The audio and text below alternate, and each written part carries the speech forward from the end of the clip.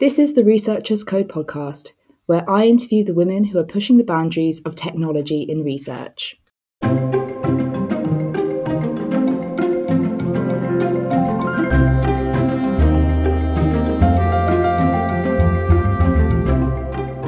On this podcast, I'll be speaking to Dr. Milena Svetskova, a computational social scientist and assistant professor in quantitative methodology at the London School of Economics. Welcome, Milena. First, I want to start off and ask you, tell us a bit about yourself and your research.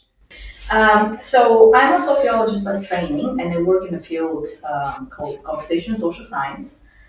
So I use different kinds of computational methods, including network analysis, online experiments, and computational modeling with agent-based models, as well as large data analysis.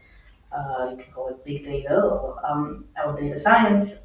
And I study social phenomena such as segregation, inequality, cooperation, anything that have to do with large groups of people interacting and certain social patterns emerging.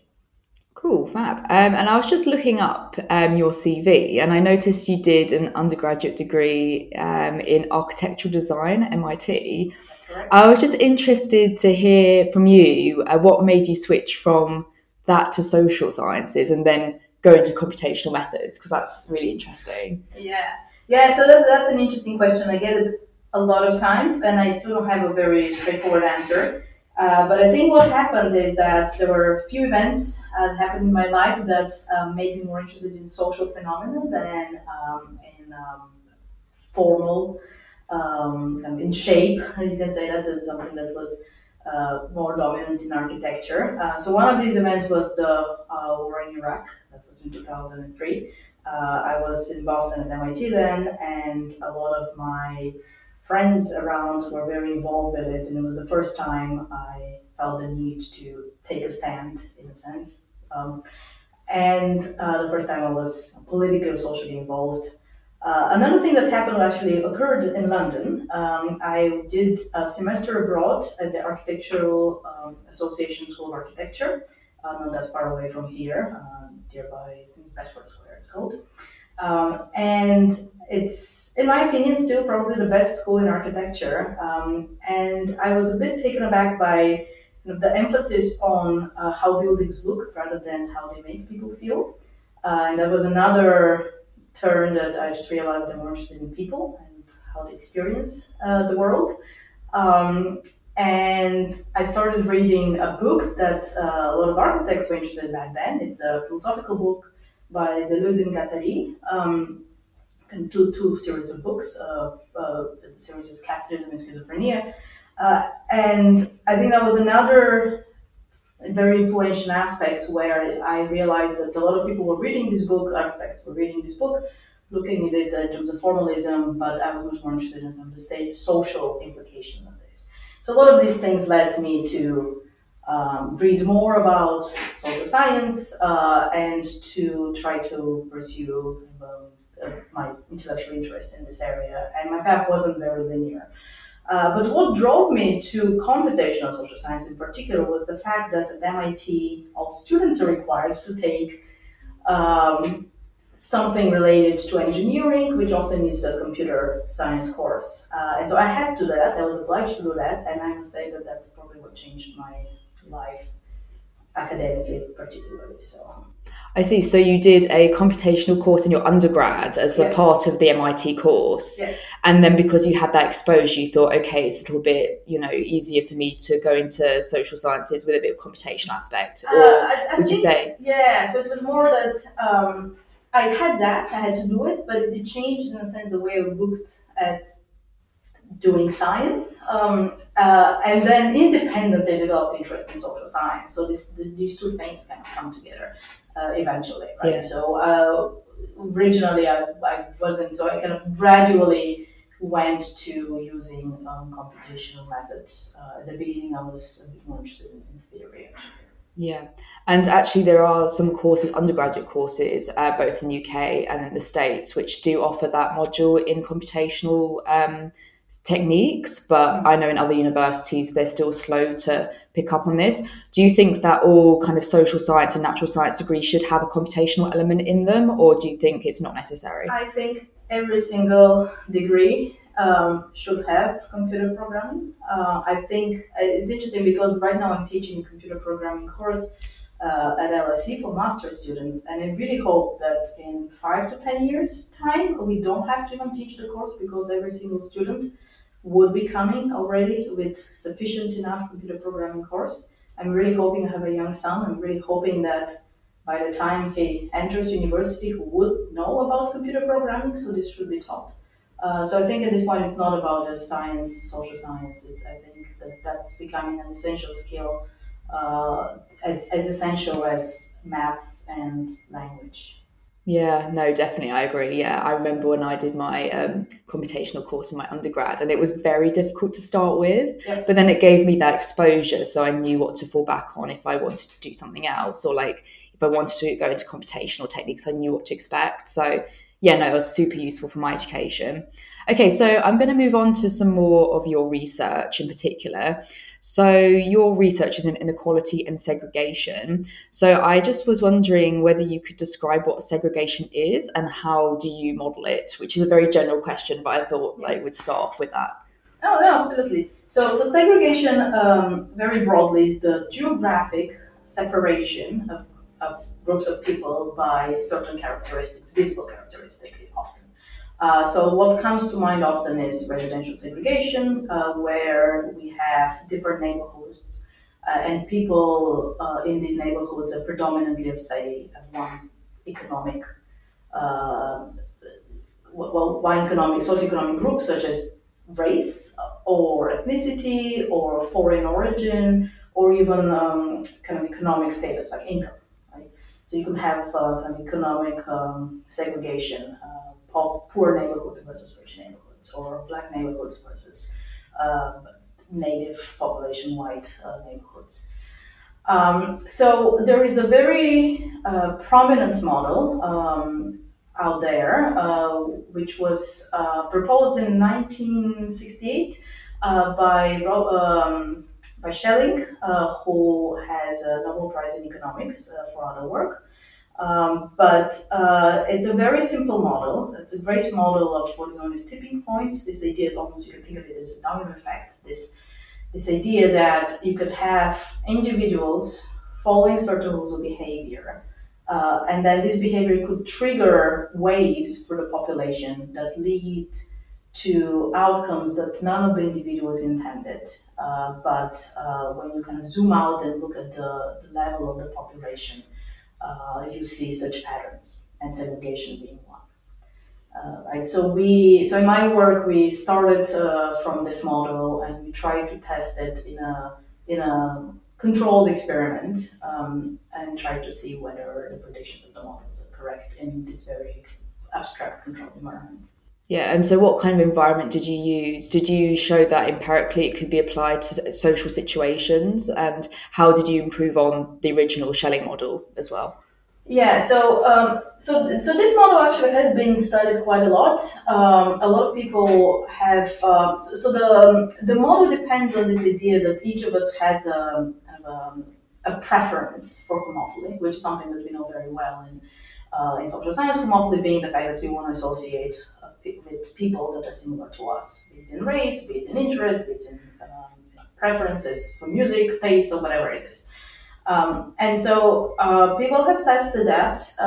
Do we really have this kind of functions, kind of preference functions that we, and what's the shape of these functions, right? Like, is it kind of a threshold function where we are fine with, say, some diversity in our neighborhood, but the moment we become a minority, suddenly it's not okay, right?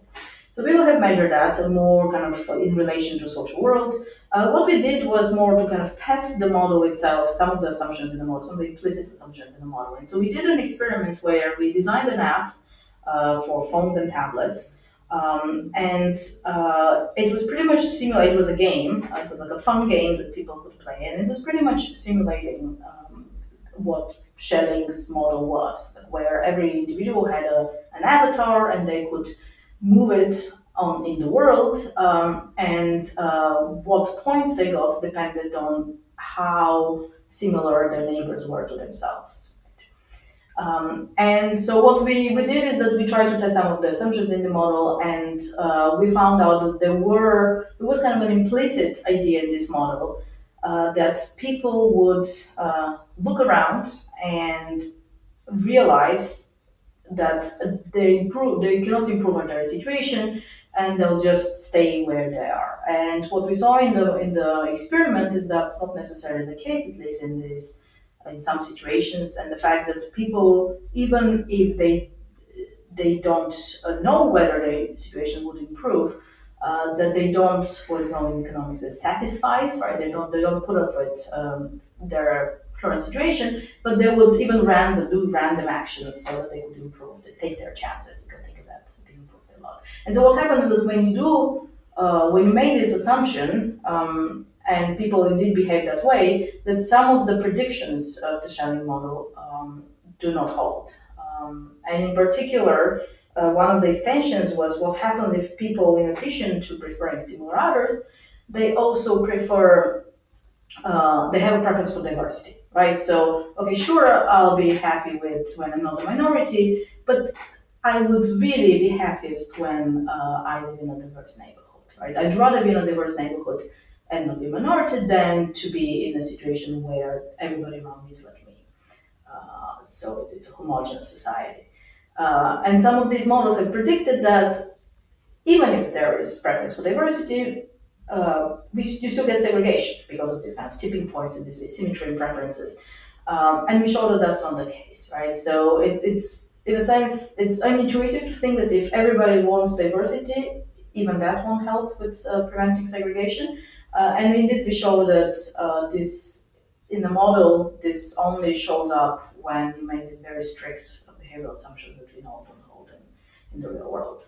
So what social settings did you apply this app in? Like what geographical locations? Because isn't the threshold going to change in different areas of the UK? So, I live in quite a diverse area in Hoxton in London, and that's okay for me, but perhaps someone who lives in a more rural UK area might think a little bit differently. So are there different shifts in that threshold of diversity at all?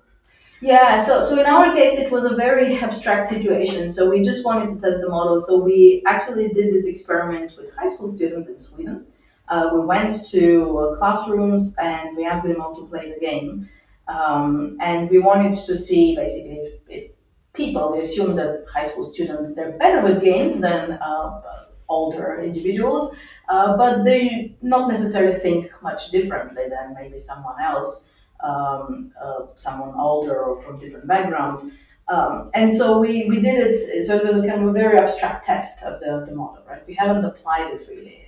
But as I mentioned, researchers have done this, and they have looked, for example, of differences in preferences between different social groups. So the fact that, maybe, minorities, maybe they prefer actually, so minority meaning global minorities, in the population maybe actually prefer to be in neighborhoods that are more homogeneous, with people more like them than say the global majority.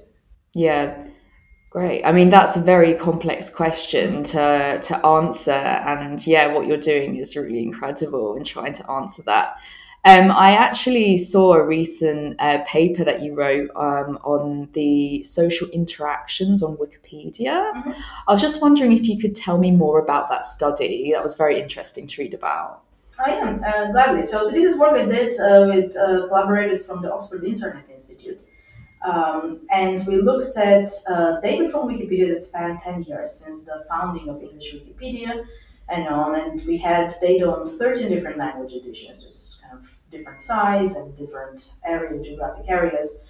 And we were interested in what happens when one editor reverts, basically undoes the edits by another one.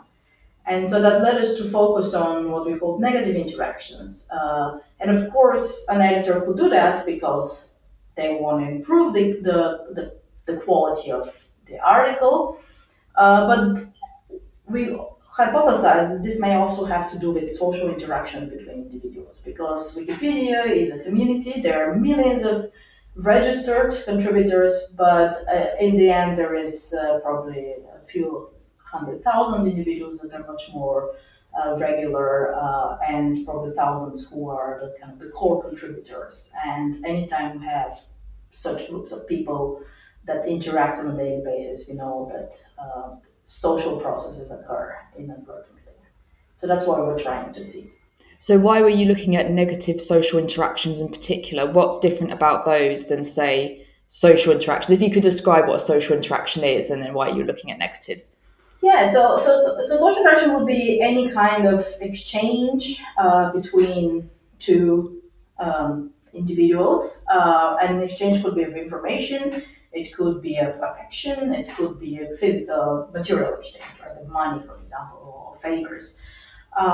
And there, so networks, so we have looked at, so the idea is that you have two individuals who have this kind of form of exchange, interaction, but once you have larger groups of people and you observe them over time, you get networks, right? So you can, and you, in fact, as a matter of fact, you have temporal networks, right? So if you just look at one period of time with a lot of individuals interacting, who's interacting with whom, you get a much more complex structure than just a diet, just two individuals. But then if you see them over time, then you get a temporal network where you know who interacted with whom when. And the science of the network science basically has been a field that has been going on for at least, very strong for at least 50, 60 years. Particularly in the last 20, 30 years, it got picked up by physicists and computer scientists and has made great advances there.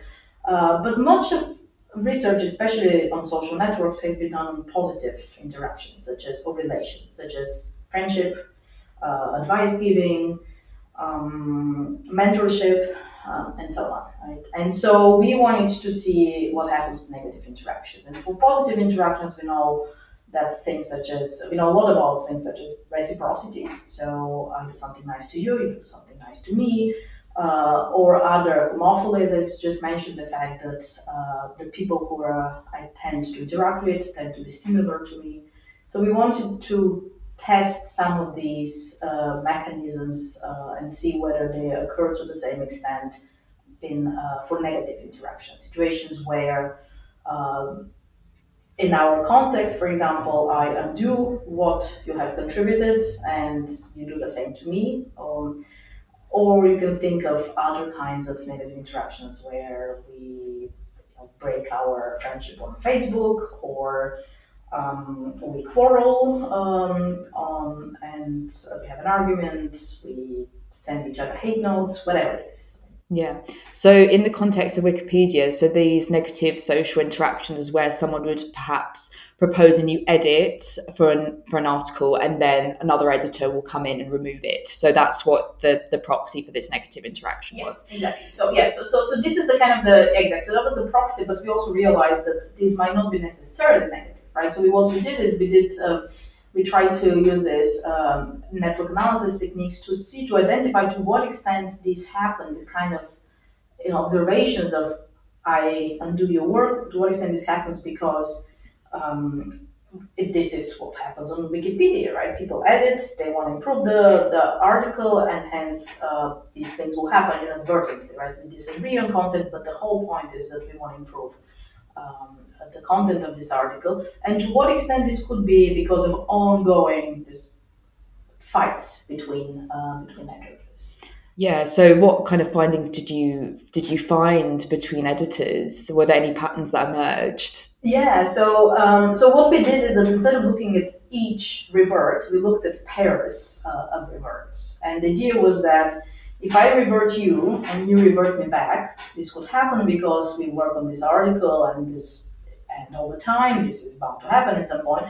Or if this happens a lot, more than some baseline, it could be because we're actually having a negative interaction, right? That we are fighting with each other and this is ongoing and this is more than normal.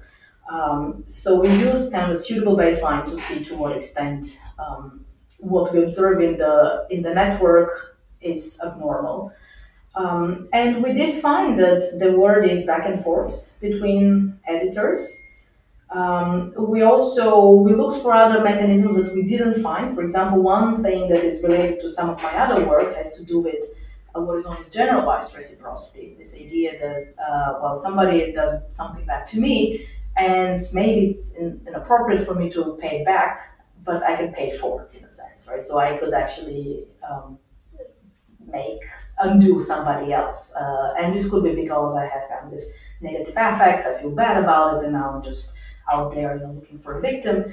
But it could also just kind of displace reciprocity. So we looked for something like that, and luckily, we didn't find evidence for that, right? So this doesn't happen. So you don't have this kind of cascades of negativity through this community in particular. So I think that's what's good news for humanity. And but we did find, for example, another situation where if I revert you, then someone else could come and revert me. So in a sense, we have this kind of third-party defense. Someone else would come and intervene. And interestingly, found that this is more likely to happen by newcomers, somebody who's less experienced. So this defender is somebody who's less experienced than somebody more authoritative. So they were just different patterns we saw. And of course, we focus on these negative patterns, but I think the message here, at least for us, was that these don't necessarily mean that they're not necessarily bad for the community, right? In a sense, disagreement is a good thing to have, especially when it concerns coming up with new knowledge, right? Or agreeing on a reasonable way to represent knowledge. So just because we observe that, it doesn't mean that Wikipedia is dysfunctional. It could be actually an important kind of way through which knowledge is generated and negotiated in the system. Great. So one other question, I guess, following that is, could this be applied to other scenarios online? What implications does this have on our online use at all, or any other scenario?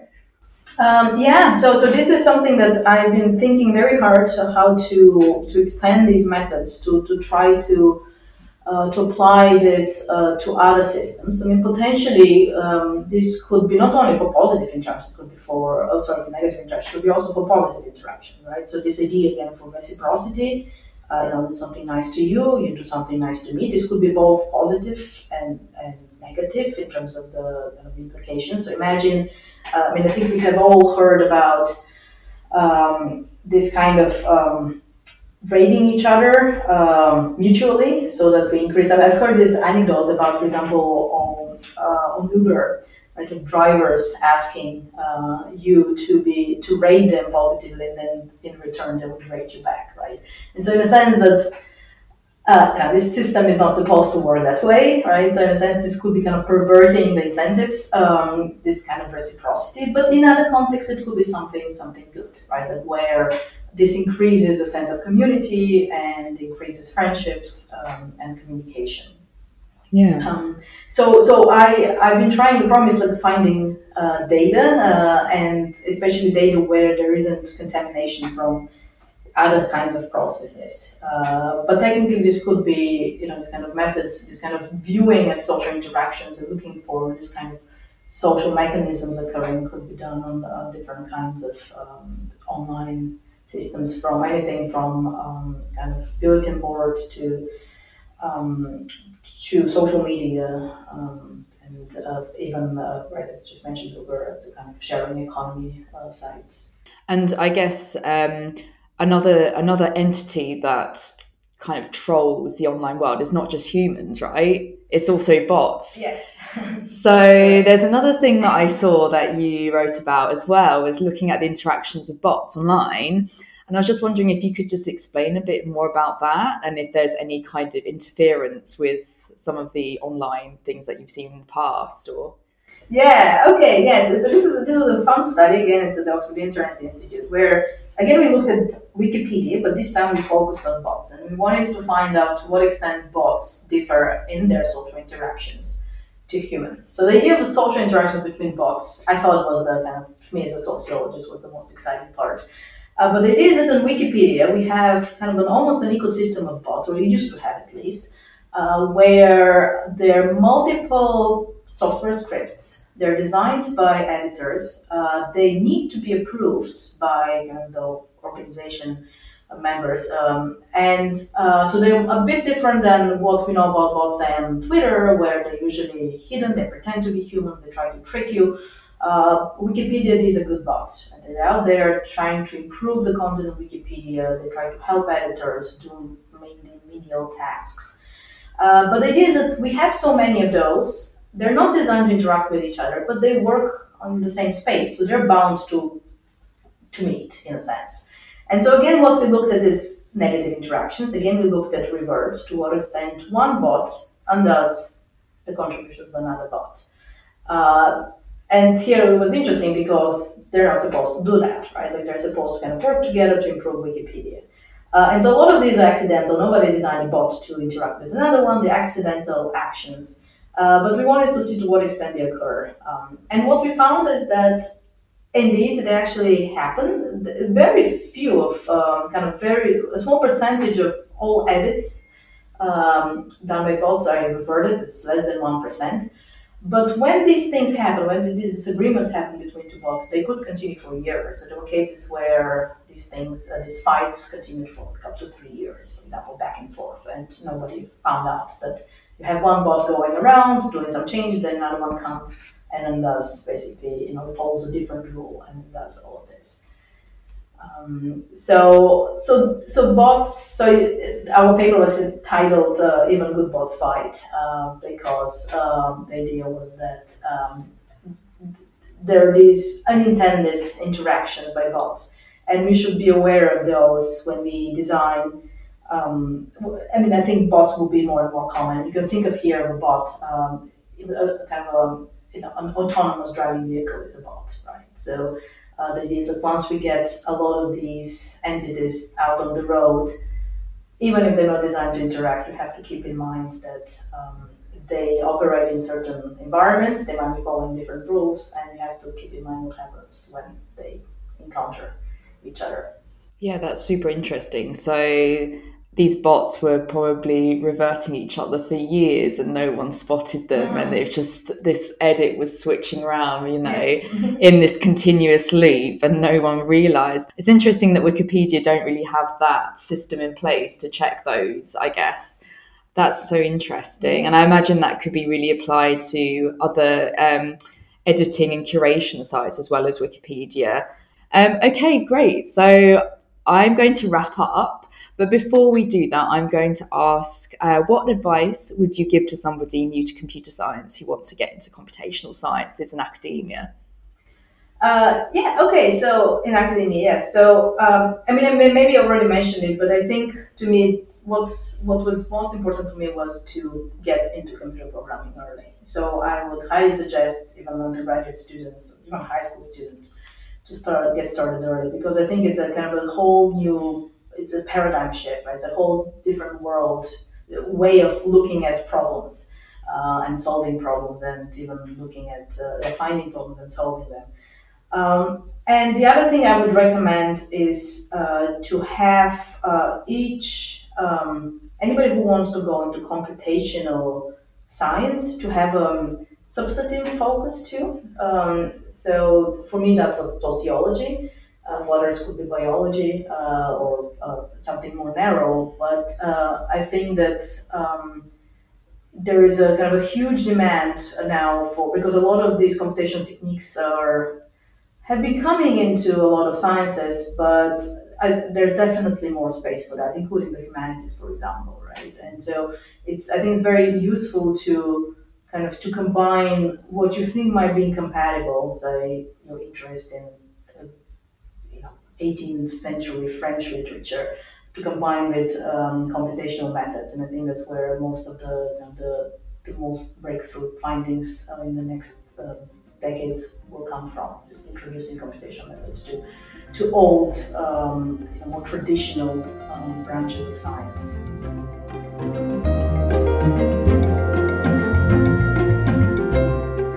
You were listening to the Researchers Code podcast. If you enjoyed this episode, you can subscribe to us on iTunes, Spotify, or whatever podcasting platform you use.